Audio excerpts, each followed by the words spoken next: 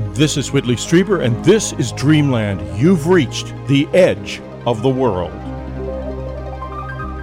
Steve Aspin is back with us. Steve was with us in June, and so you may ask yourself, why is he back so soon? Because normally we wait maybe a year or more between guest appearances, unless they're, like some of our guests, extremely prolific. But Steve has not published a new book. He's had quite an adventure with Amazon, though, similar to the one I'm having with Audible, or had with Audible.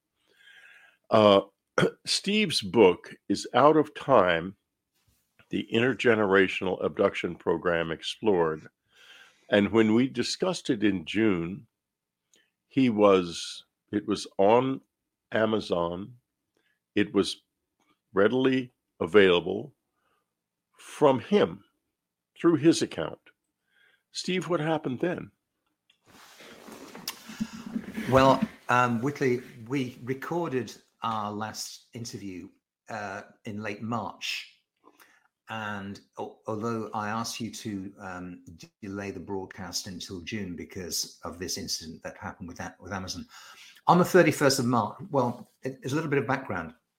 I noticed in January, I got a very peculiar message from Amazon by email saying that my name had been associated with another account, another KDP account, which they were absolutely certain of. And this account had violated the terms and conditions of the content violations, basically. So I wrote straight back to them and said, could you give me some details, please? Whose name is this account in? I'd absolutely no clue what they were talking about. And I got no response to that at all. And then I noticed in February, number of the reviews that were posted on the book. None of these people I knew, but I had about 20 five-star reviews on the book, which had been on the market since September, and one other review which wasn't five-star. Some of the reviews started disappearing from the international sites. So how the Amazon review system works is that if you buy the book in the United States and you post a review on Amazon, on the book's the product page on Amazon, it shows up in the United States and all over the world and the other Amazon sites as a verified purchase review. That means Amazon can trace the fact that you bought it from Amazon, and that review is published all over the world. If you buy it from Barnes and Noble, or you're given it as a gift or whatever, and you review the book, the review appears only on the Amazon.com site, but it doesn't go outside the home jurisdiction in the United States. So there was a lot of reviews from Germany and France, and one from New Zealand, and a lot from the US. Showed up on Amazon.co.uk and all the other world Amazon sites. And they started disappearing one at a time in February and March. And I was curious about that. I actually didn't raise it. I just thought maybe it was a glitch that will just fix itself in a week or so. And then on the 31st of March, I woke up and looked at the phone as I was, putting the kettle on. And I had a message from KDP saying that my account, my Kindle Direct Publishing account, had been suspended, taken offline, and as an author, I no longer had access to it. And that was the end of the message.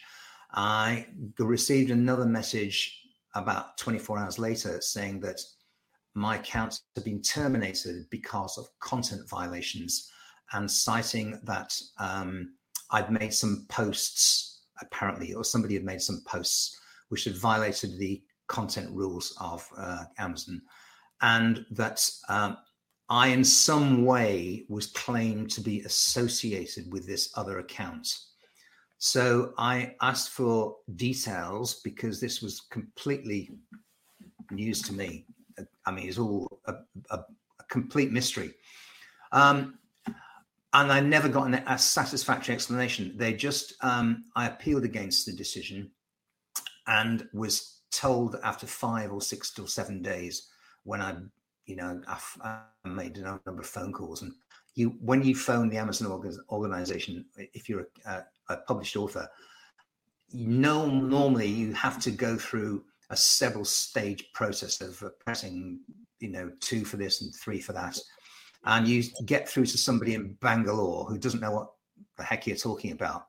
So you explain everything to them, and they quote the case number, and they say eventually they'll get somebody to phone you back, and nobody ever phones you back.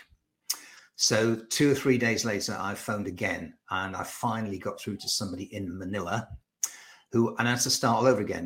They knew nothing about the case. So I explained it all to them, quoted the references and so forth. And again, the same story, that they would find somebody to phone me back. And I was never called back. And on the 12th of April, I was finally told by a simple email message that the account was going to stay terminated and the book was withdrawn from sale. And that was the end of the dealings. I mean, I saw no sense in pursuing it any further, because they said they'd made an irrevocable decision and taken this book offline, and they weren't going to sell it anymore. They weren't going to host it. This left me in a bit of a fix, because I'd published it with Kindle Direct Publishing, through Kindle Direct Publishing, and Amazon was in charge of all the print copies, and they were the only distributor of the ebook. So I was completely left high and dry. Had I used a different publisher, I could probably have continued to print it and sold it through other outlets, other retail outlets. So the book was basically offline from the 31st of March when the account was closed. And the explanations I had about this from Amazon were completely unsatisfactory. I mean, I don't know what you'd make of this if you had a similar experience. There were a couple of other authors, interestingly, UK authors. Malcolm Robinson was one who's published 20 books, and is a full-time researcher. He's got an organization that investigates poltergeist phenomena and so forth. All his books were taken offline as well, and he had the same message from Amazon. But after 2 months, his account was quietly restored, and he wasn't told. He just found out about it by accident, and his royalties resumed. And I'd been discussing with him of bringing a legal case against Amazon, but he declined to go that route in any case. There was at least one other author that I've been in contact with, Ron. I can't remember his surname now. There's so many people I've been doing. And you said that to me, that you'd looked up these couple of authors, and their books were on sale again. In my case, are on sale again. That's correct. Yeah. In my case, I'm completely banned from the Amazon organization. So I had to start all over again and republish. I chose a small UK independent publisher called Grosvenor House Publishing, quite a high quality outfit in Surrey, and they have republished a book in hardcover, a cloth-bound hardcover. It's fantastic, really quality artifact with 105 GSM paper and a color interior. And the second format is a paperback, which is very similar to the first edition. And the third format is the ebook. So they've all gone onto the market after the 24th of August, which was last Thursday. And they're in the United States. They'll be available from Barnes and Noble and every high street bookseller in the country. So I'm no longer dependent on Amazon to distribute the book. Yes, will not be. Having said that, interestingly enough, they have a product and initiated a product page for the books in the new books format, the new Grosvenor House publications. And you can buy the hardcover, the paperback and ebook from Amazon.com, no problem. But they're not published out by Amazon.com. So I can't really make any sense of this. It's been off the market for three and a half months. and it's now available again. And it's all been very time consuming, very annoying, and very frustrating. And I just, all I can do to you is relate the facts to you as I've just described them. When we get back, folks, I'm going to relate my facts to you because I've had trouble too. And I think something's going on at Amazon, and I think we all need to know about it. It needs to be out in the public space. And so I will be, when we come back, I'll be talking about my problems. And then we're going to be talking about the relationship between these big companies and authors they maybe don't like, and what that means. We'll be right back. Where is the unknown country?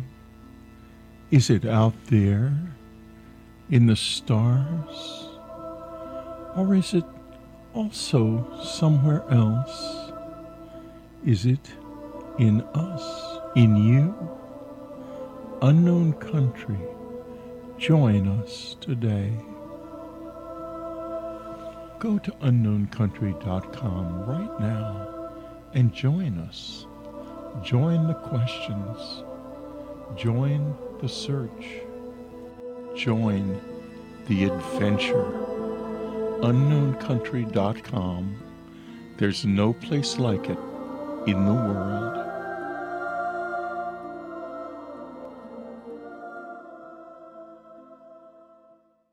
unknowncountry.com subscribers have access to a vast treasury of information. Listen to what Dr. Robert Schoch said. He's an expert on the past, and for that reason, he also knows a great deal about the future. We are re-entering, as you say, a debris field, and when you have a debris field like this, it enters the solar system. It energizes the solar system as you have things going into the sun. Even clouds of dust particles, for instance, it will energize the sun. It will destabilize the sun. This is what we saw at the end of the last ice age in approximate terms about 13,000 years ago. And just in the past few days, more enormous meteors have been sighted. And this goes on continuously, more and more every year. We live in a time of great change in a world that doesn't like to look at things as they are. unknowncountry.com offers extraordinary information, a vast archive that you cannot find anywhere else. Subscribe today. Help keep this website going, because without you, there is and can be no us. Go to unknowncountry.com right now. Click on the subscribe tab. Get started. We're back. We're talking to Steve Aspin. His book, Out of Time. Do get it. You can obviously get it practically anywhere now. You can get it on Amazon. You can get it on Barnes & Nobles. You can get it on Waterstones in the UK. You can get it in your high street bookseller, as he puts it. And I'm going to be in the UK soon, and I'll go to my high street bookseller and see if they have it. I hope they do. And if they don't, I'll ask for it. So and you can get it from your bookstore, of course, in the US. The book, in other words, has not been suppressed. But somebody has been beaten up. Steve Aspin has been beaten up by a process that obviously does not work. Now, I say this from experience because years ago, I suddenly got an email from Amazon saying that I had been reviewing books of my friends in violation of their policies. And the problem was, I hate doing book reviews, frankly. And I had been asked by many friends to do book reviews of their books and have been procrastinating.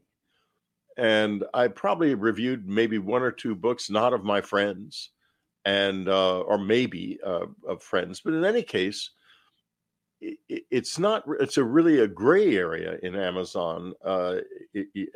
So that was, you're supposed to review books that you have read, and I had read all the books I reviewed, and I think most of them were probably books of people who had been on Dreamland, who I liked and thought I was impressed by, and wrote the review of. And then I shortly thereafter got a notice saying, "You're forever banned from reviewing books on Amazon." I telephoned them, and in those days, it was a long time ago, you didn't end up in Bangladesh when you telephone them as you do now. I talked to a person here and said very frankly that I'd never knowingly reviewed any book in violation of their reviewing policies, which I knew quite well. I'd read them. And then he said, well, and I put this on appeal, and then I got a notice saying that I would never allow to be reviewing a book or anything on Amazon again. And I thought at first, how annoying. And then I thought, oh, good. Now when people ask me to review books on Amazon, I can just tell them I've been banned. So I just left it. Now, however, something extremely terrible happened. Terrible, a few weeks ago. It involves the Amazon subsidiary Audible.com.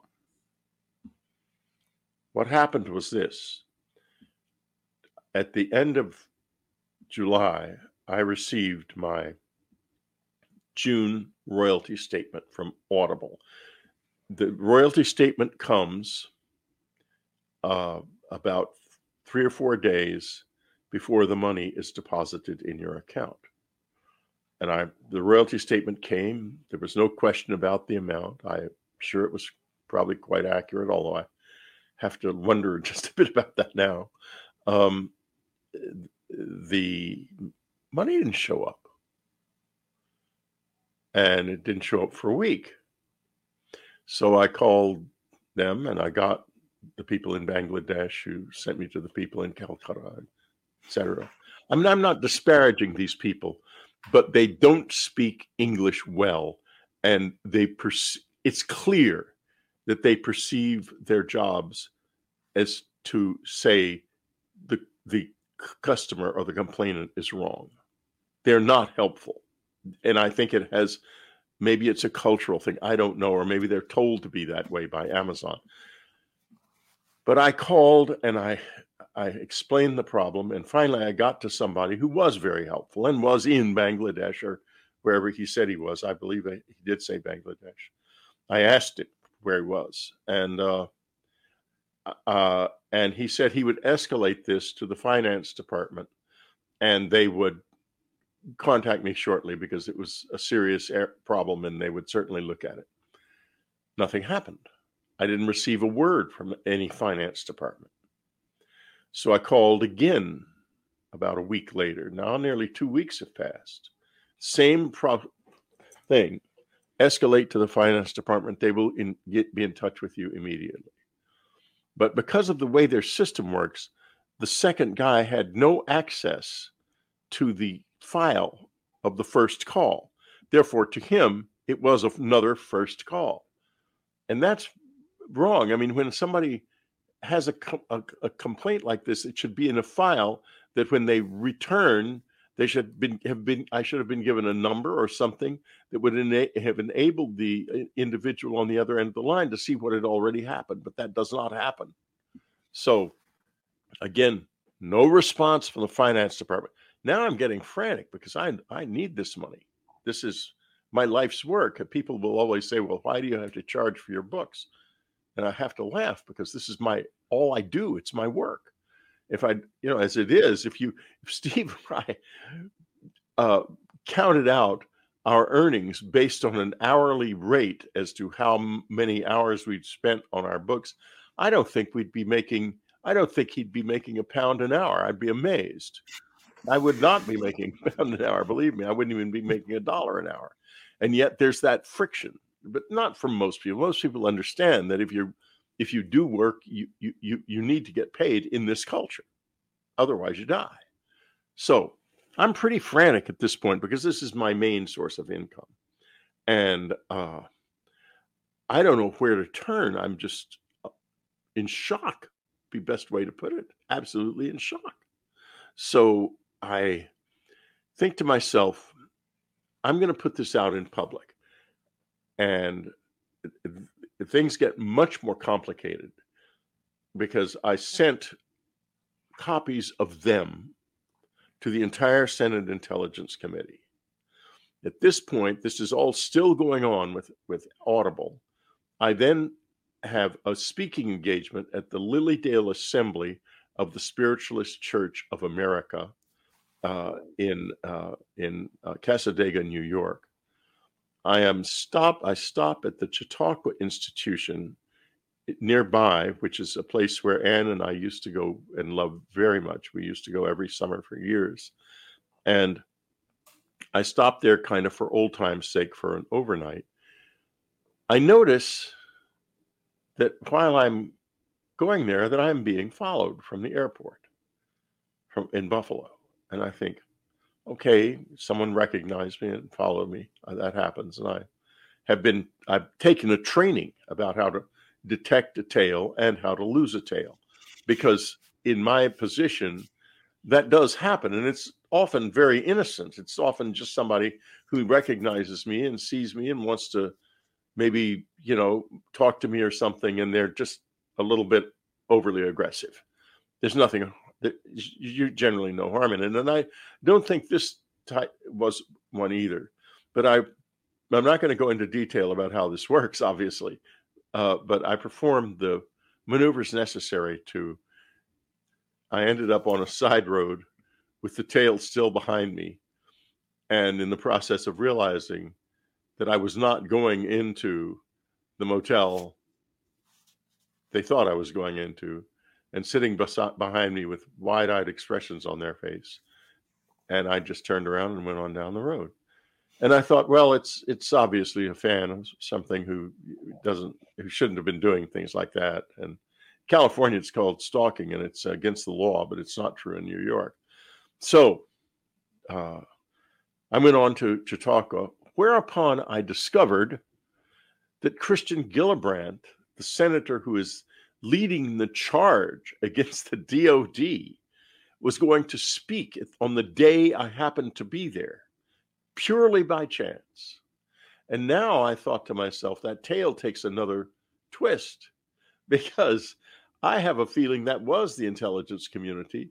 They would know that I had sent my book, Them, to the whole Senate Intelligence Committee, and they were tailing me because they thought I was planning to hook up with Christian Gillibrand at the conference. And the last thing they want is for the abductions to become a part of the dialogue about UFO and UAP secrecy. That is an absolute line in the sand for them. Of course, it was just seemingly just chance that I happened to be there on the day she spoke. I didn't talk to her. I didn't listen to her speak, as if they could imagine that I would be so unsophisticated as to try to buttonhole a United States senator and say, hey, I would like to tell you about alien abductions while she's walking through the streets of a Chautauqua institution. Forget it. I would never try that. I have a much more rational ways of dealing with this. So no one one senator sent me a form letter back from the Senate Intelligence Committee acknowledging the receipt of the book. And I have to wonder if they were intercepted, perhaps, and all thrown out, which could have easily happened. In any case, so all of that's going on. I spent a few nights at the old cabin with the lovely, lovely family who now own it. And I had incredible experiences there that I'm going to go into in the third part of the show. Anyway, so here's this situation. I have no money. I mean, my money's being taken. I do have some money. I'm not hand to mouth, but my money is being held back. I have had this following incident: the chance passage, ships passing in the night with Christian Gellibrand, and I'm just nuts by this time. I call a lawyer, and not just any lawyer. I'm not going to tell you his name, but he has got a reputation as being a really ferocious and effective plaintiff's attorney. He's well known in legal circles. I also first met him when I held him in my arms when he was 3 days old. So he turned out to be the right lawyer for me. He got on to Audible's chief of their head attorney. And Friday, I received a notice from Audible. This is now, I don't know exactly when we're going to run this. It's probably going to not be right away. This is August the 28th. Last Friday, I received a notice from Audible saying that they had paid both payments. The lawyer simply sent them a letter saying, you're in breach of contract. And that's a serious thing. They were obviously completely in breach.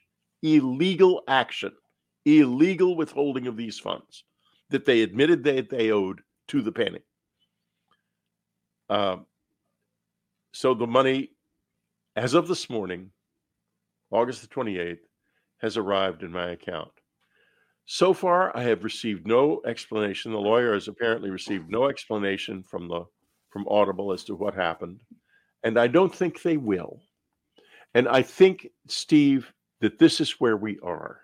And I know of another author, I haven't contacted him yet, an astrologer who's having the same problem with Amazon not paying it. Just not paying him and not saying why and not responding.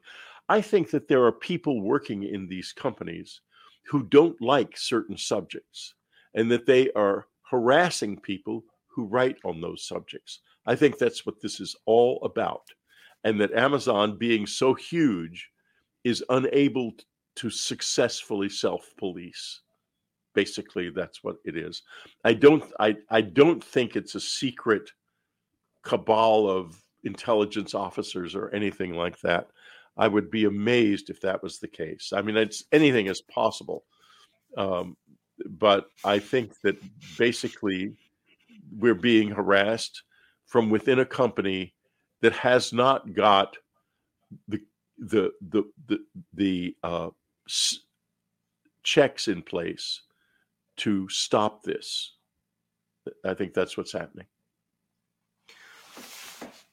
You could be right about that, Willie. I don't really know the causative agency of this interference. I would have probably put it down to a malfunctioning algorithm and something of that nature, were it not for the reviews of my book being manipulated and deleted over 4, 5, 6 weeks. And that was something deliberate, and it takes human interference from somebody inside the Amazon organization. I think that's exactly what I'm talking about. It's human interference. Yeah. Someone interfered who had absolutely no right to do that. They interfered with you. They may have even created some account that you can't see that has your name associated with it. Because if they're working within Amazon, I mean, God, they must have carte blanche. Yeah, something of that nature. This is very important, folks. If you are a writer and or have books on any of these platforms, any Amazon-related platforms, and you get into trouble like this, please let me know at whitley@strieber.com, because we've got to go to I'm taking my case to the Authors Guild, and I think you should take your case to the Authors Guild too, Steve. Okay. This needs to be known. I thought about taking it to the Pan American Center, but it's already been made clear to me that Penn defends authors who are worth defending. And unfortunately, I'm not one of those as far as they're concerned. I still contribute to Penn because they do good work, but they do not like me. I'm too out there for them. So in any case, I think the Authors Guild should hear about things like this.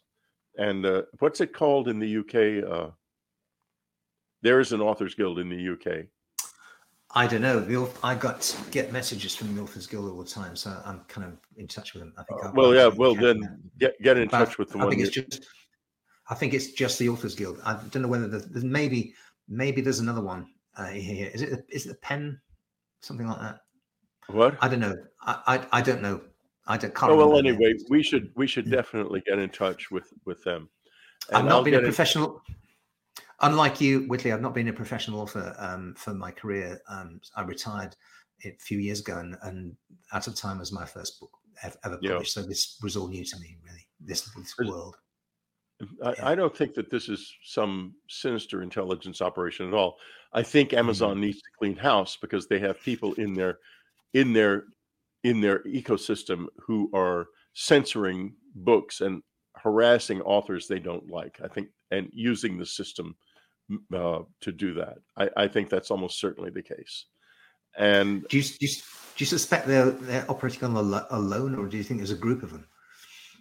I would think it's a religious group. Religious group. A religious group or a political Interesting group. thought. Yeah. And I think that they're probably being very careful. Because the other author that I know of who has been being stiffed at the present time by Amazon is an author of astrology books. So you get alien abduction and astrology, and you see these are occult books. And my guess is that there are people inside Amazon at some level, and I won't say necessarily Christian fundamentalists, because there are a lot of people, Hindu fundamentalists, Christian fundamentalists, Muslims, people with believers of all kinds who have reason to object to our work. And I think that these people are there, and that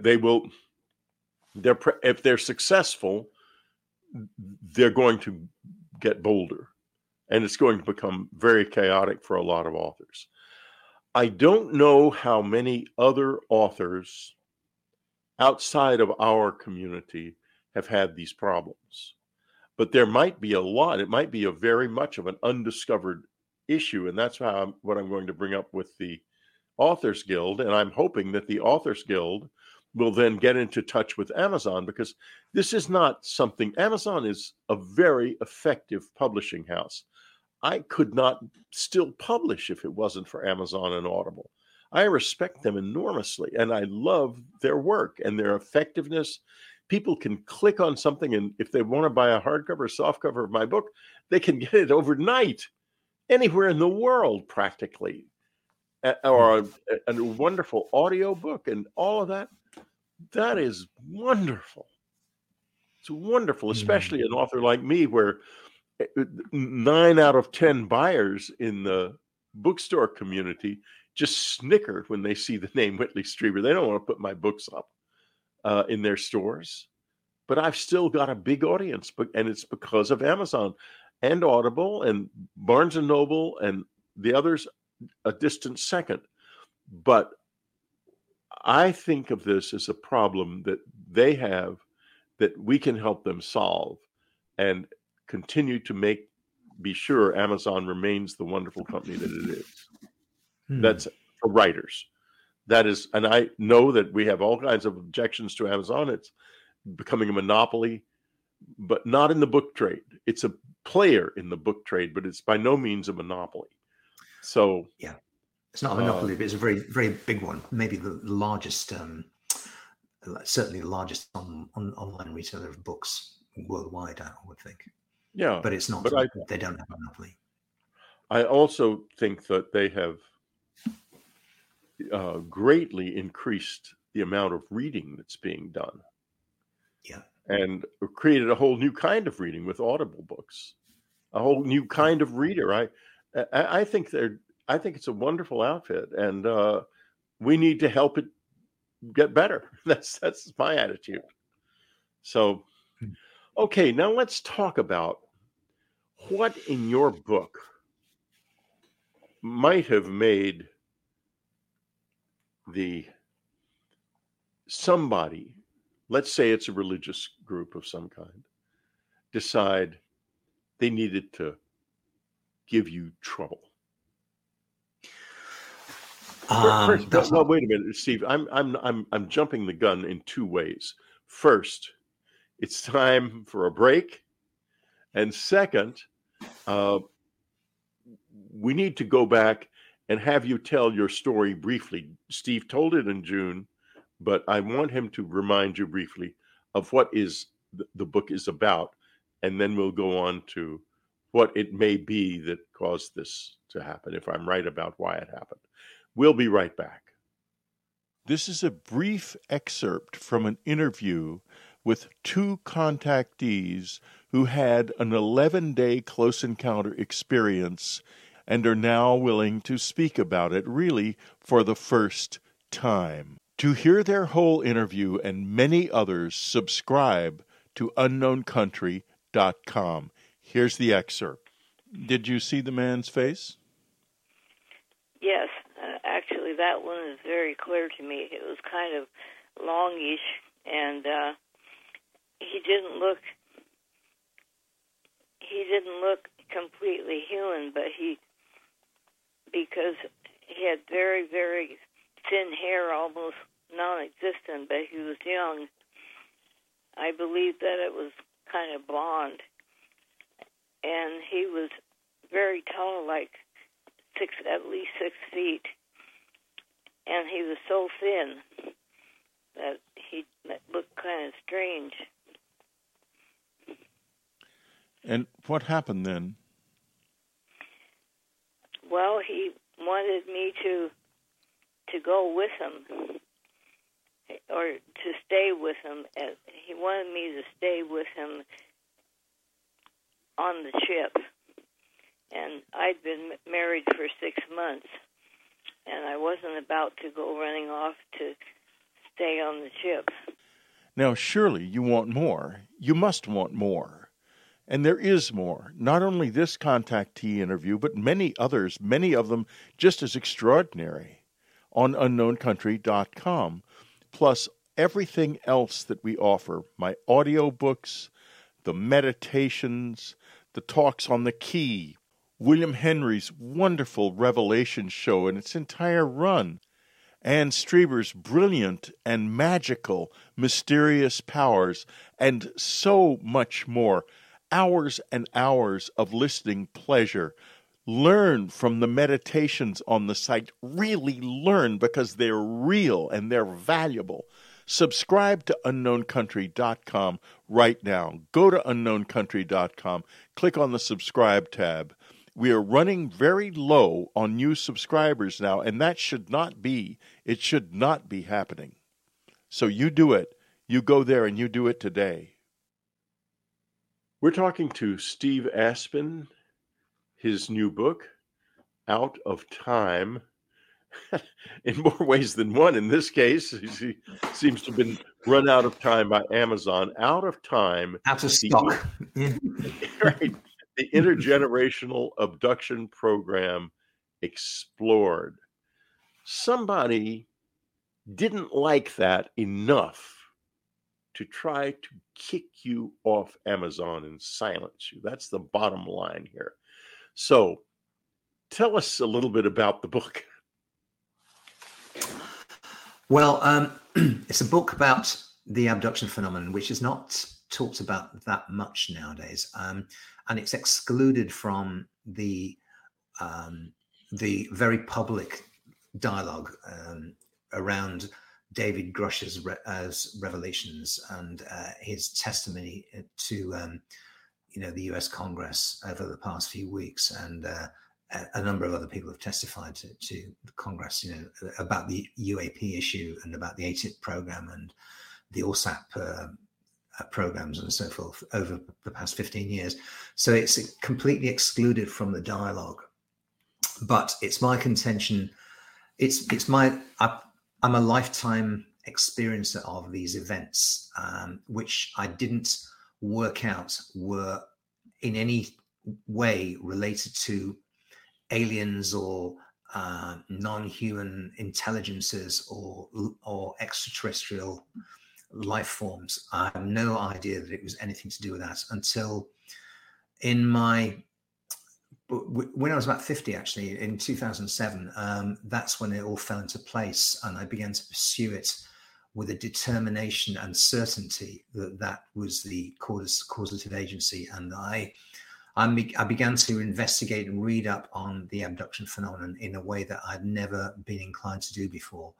But it's there since infancy. I mean, I devote the first chapter of the book to my experiences from infancy until middle age, when a long series of bizarre and peculiar events like UFO sightings, missing time episodes, and a sighting of 2 grey aliens in a hotel room in Sardinia with my father, or a very vivid, realistic image of my father standing between them, and a cattle mutilation, which I saw when I was 14 years old in Ireland. I was taken to visit a close-up cattle mutilation, exactly like those that have plagued farmers in the Midwest. Okay, tell us a little bit. Well, let's get to the cattle mutilation in more detail in a moment. But before that, tell us about your early experiences and what your grandmother said they were. Yeah, I asked one of I used to have these episodes at night, every few weeks, when I was paralyzed, and I was surrounded by these little creatures who had a very unpleasant, musty smell to them, and I felt I was manhandled and moved about, and I could never move a muscle in those these instances. And one time I was lying on my back on one of these tables they put you on, and I asked the one who seemed to be in charge, a slightly taller one, who had his back to me at the time, and why they were doing this to me, what I had done to deserve this, what was the reason? Did everybody go through this, or is it just some of us, or was it just me? Probably not just me. And he said to me, telepathically, because that's the way they talk to you, he said, "Oh, it's because of your mother and your grandmother and your great grandmother, and you're the next in the line." And it's very factual, very matter of fact. And he just carried on with what he was doing. The next time I met my grandmother, who died within about 18 months of this particular conversation with this entity, the next time I met my grandmother, I asked her about these nighttime incidents and whether she recognized what I was talking about. And she said, "Oh, Stevie, they're just the pixies. They're the pixies. They'll always bring you back. Don't worry." And she had this framework for it, that this happened to a lot of kids, or most kids, and you just had to wait until a child asked you about it, and you just explained to them that they were the pixies and they took you away, and they always brought you back.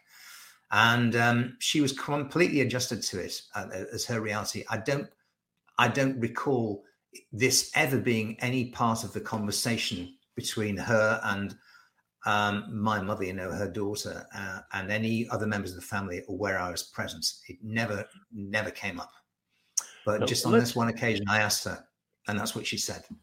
Let's take a pause here, folks. I want to put up a photograph of a gray, a pixie, if you will, coming up out of a basement in Mexico. And as I'm talking, you're now seeing it. And this is almost certainly a real image. Now, I know that members of the skeptics community will say it's a fake and this and that. But if it is a fake, it's still real, because this is what I've seen, including, and you notice it has a vagina. And I saw one comment about it. "Oh, it can't be an alien. They wouldn't have vaginas." Ha! No, why not? They're sort of angelic beings who reproduce out of their left ears. I don't think so. This is what I see. And another thing that could happen is that someone can put up another picture and say, "This, I made this, and this is how it was done." And yes, that's true. You can make one that looks just like that, but that doesn't mean this image isn't real. Even if this image isn't real, it is so accurate that it is truly an image of one of these individuals and coming up out of a basement. And the reason is the same reason that Steve would smell a musty smell when they would come near him. They come from underground. The theater in the sky, Annie, remember, always said, it's a theater in the sky, a theater in the sky. They're making us look up while they come from below. Does that mean they only live below and this is also their world? It may. Or it may be that they came originally from somewhere else and have lodged themselves below. We don't know the answer to that question. But they are quite real. And now, and this is going to be the subject of my next book, why do they come up from below? Why were they so interested in Steve? And what about the generational aspect of it? Steve knows a lot more about this. We're going to take a final break, and then we're going to talk to him in more depth about just what that generational aspect of it may mean. We'll be right back. My new book, Them, has now been out since March of 2023. I would like to thank everyone for the wonderful reception, those who have read it, who have posted thoughtful reviews on Amazon, those who have listened. It's an important book for me. And also, over the months, it has become a very strange book because if you listen to the Oversight Committee UAP hearings, you will hear David Grush saying things that almost sound like they were taken right out of the second part of Them. And I thought to myself, how did I do that? And the answer is, I have no idea. But the book is really very prophetic. And I think you should read it if you hadn't done so. And that's what this is all about. Read it, listen to it. It's really worth your time. Jacques Vallée certainly thought so. Mitch Horowitz thought so. Jeff Kripal thought so. Leslie Kane, Diana Pasolka, and all of the others who gave it blurbs thought so. And so do an awful lot of people who have reviewed it. So pick up a copy today. Go to Amazon and get a copy. Go to Audible and get the audio book. Listen to them. Read them. It's a whole new vision of how we should think about the close encounter experience. And this is getting more and more important over time. More and more important. Them. I saw the future when I was writing that book. Didn't know I would, but I did. You can read it now and see for yourself. We're talking to Steve Aspin. His new book, Out of Time, the Intergenerational Abduction Program Explored. Now, Steve, we've come pretty far down this road. Can you let us know exactly what you think and have come to conclude is the reason for this intergenerational abduction program? Yeah, well, in the book, in chapter 8 and chapter 9 in the book, the last two chapters, I do present evidence that the program probably started in the 1890s, and I do bring a fair bit of evidence to that. It may have been a little earlier, but I don't think it was after 1900. I think this has been going on about 120 years now. And so we're into the fourth or fifth or maybe sixth generation, depending on, the length of a generation, the time interval of a generation. The alien which spoke to me when I was 10, 11 years old and told me that it was because of your mother and your grandmother and your great-grandmother. And very, very strong impression I had from him was that was it. It wasn't, nothing was happening before that. Your great grandmother was the start of it. Your mother, your grandmother, and your great grandmother, full stop. And my great grandmother was born in 1873, and by 1890 she would have been 17 years old, which is the start of the reproductive years for a female. And in those days, lots of girls were married at 17. Some were married much later, of course, but she had her first child in 1908, so she married fairly late-ish.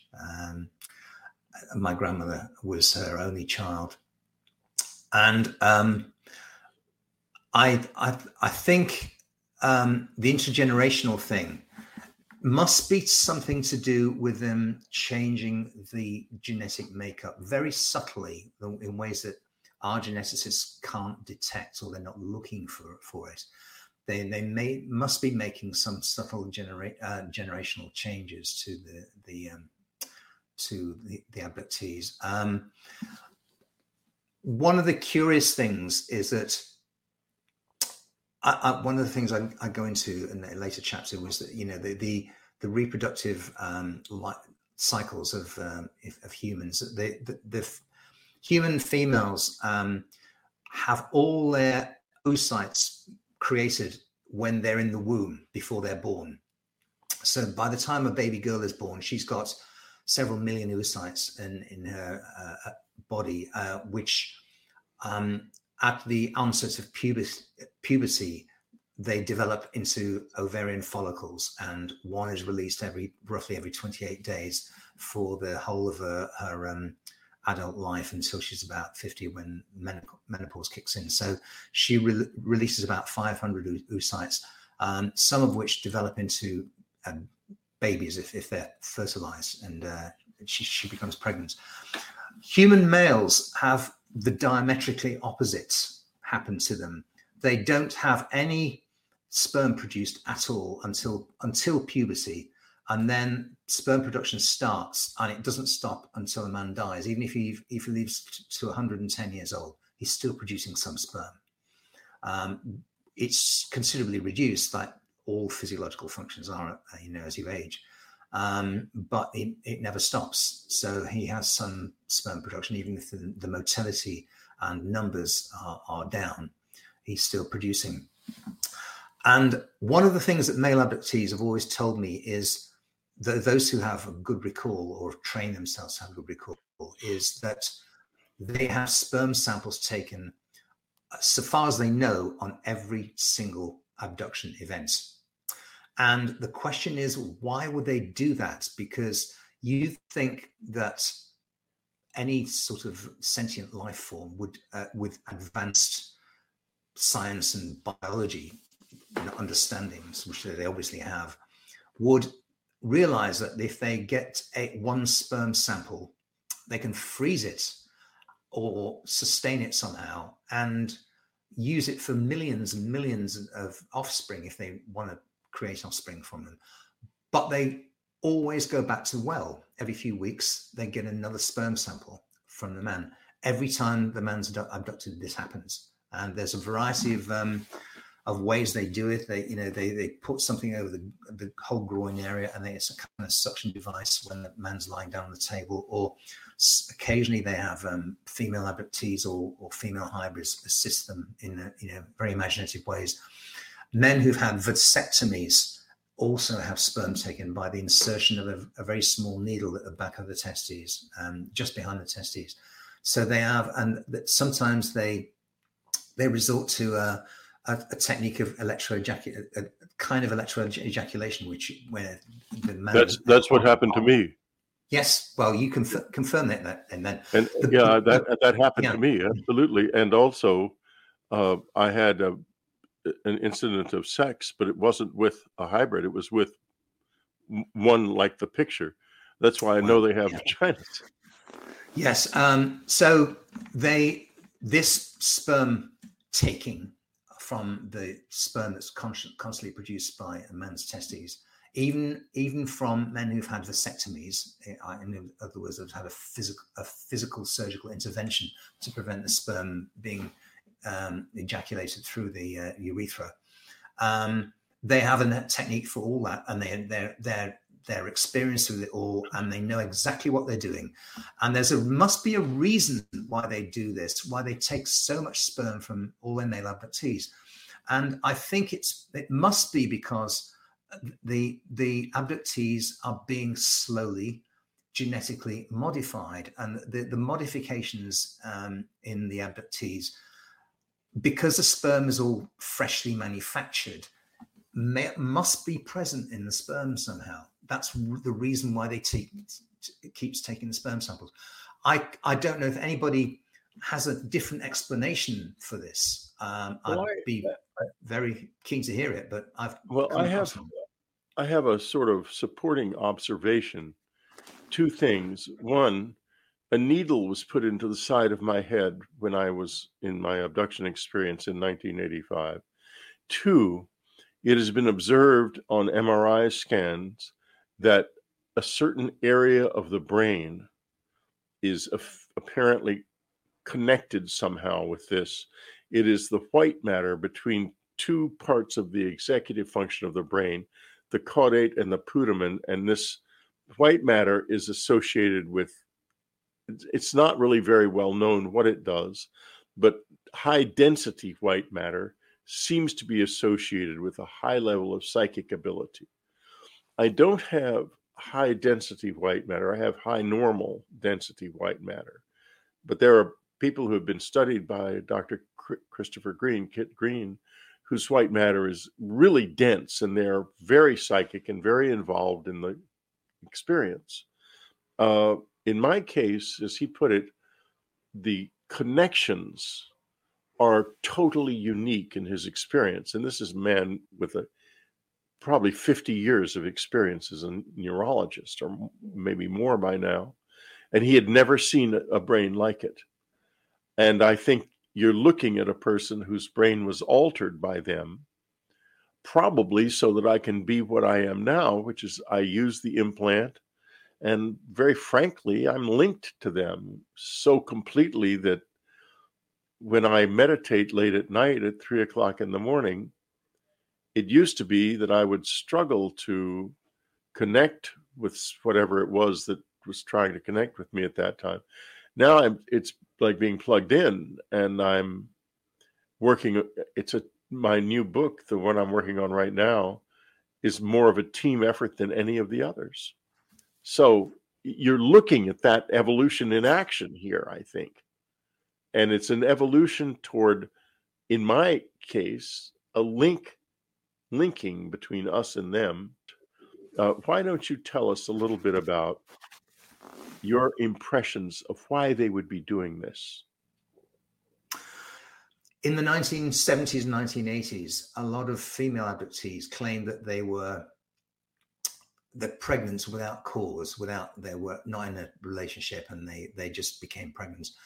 And they furthermore said that that was confirmed by medical authorities, and yes, that somehow they, after about 10 weeks, usually was the optimum time, the pregnancy disappeared without any bleeding, and they suddenly knew they weren't pregnant again. And there's accounts from female abductees of having the fetus removed from them. And furthermore, this sounds crazy to somebody who doesn't know the subject, but abductees also reported through the 80s and 90s and maybe not after that they, when they were on board abducted, they were asked to, or made to, or encouraged to hold a baby, a little baby thing, really small baby, and feed it and nurture it and cherish it and radiate love to it. And there were a lot of stories about people seeing in these craft that they were taken to, rows and rows of tanks of brown fluid in which a fetus or embryo was floating. And this was very, very commonly reported. I mean, even Terry Lovelace reported this during one of his major abductions wasn't it the 1980s, the Devil's Den incident. But he writes about that he was in a room with hundreds of tanks of little babies in. So they were rearing these babies are obviously, quote, born, unquote, at some point. In other words, they became separate lives that didn't need that kind of sustenance as they grew. And people then reported they were dealing with hybrid children, which I actually remember in my case throughout the 1980s and 90s. I was dealing with. Tell us more about the hybrid children. I just have a nighttime incident. Hold on. We've reached the end of the first hour, so I have to take a break and say goodbye to our free listeners. And I said that I would be talking about some things that had happened to me in the third half hour. I'm going to put that, folks, into the section, the subscriber section, separately. And because Steve and I have got a lot to talk about, and we haven't finished yet by any means. Okay, so we'll be right back. You've been listening to Dreamland. Be sure to tune in again next week. Dreamland is brought to you by UnknownCountry.com and its family of subscribers. Our theme music is The O of Pleasure by Ray Lynch. Unknown Country was founded by Ann Strieber. Our news editor is Matthew Frizzell. Our coordinator is Amy Safrankova. Whitley Strieber is your Dreamland host, and I'm your announcer, Ted Alexander.